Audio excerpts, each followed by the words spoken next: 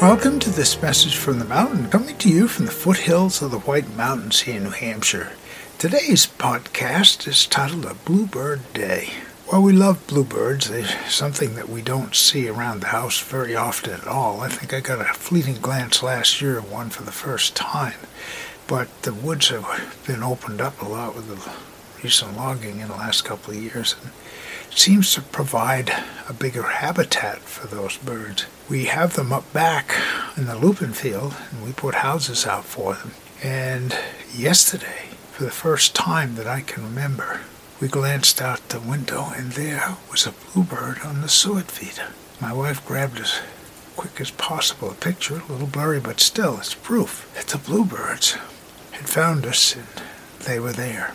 I look at that as a sign from someplace that says, wow, that's special. So we look at it as a special day, and I'm grateful for that as I keep looking for signs of other birds that are returning. And we've seen robins on the lawn, but not really within the picture taking context, as we still have snow over part of it.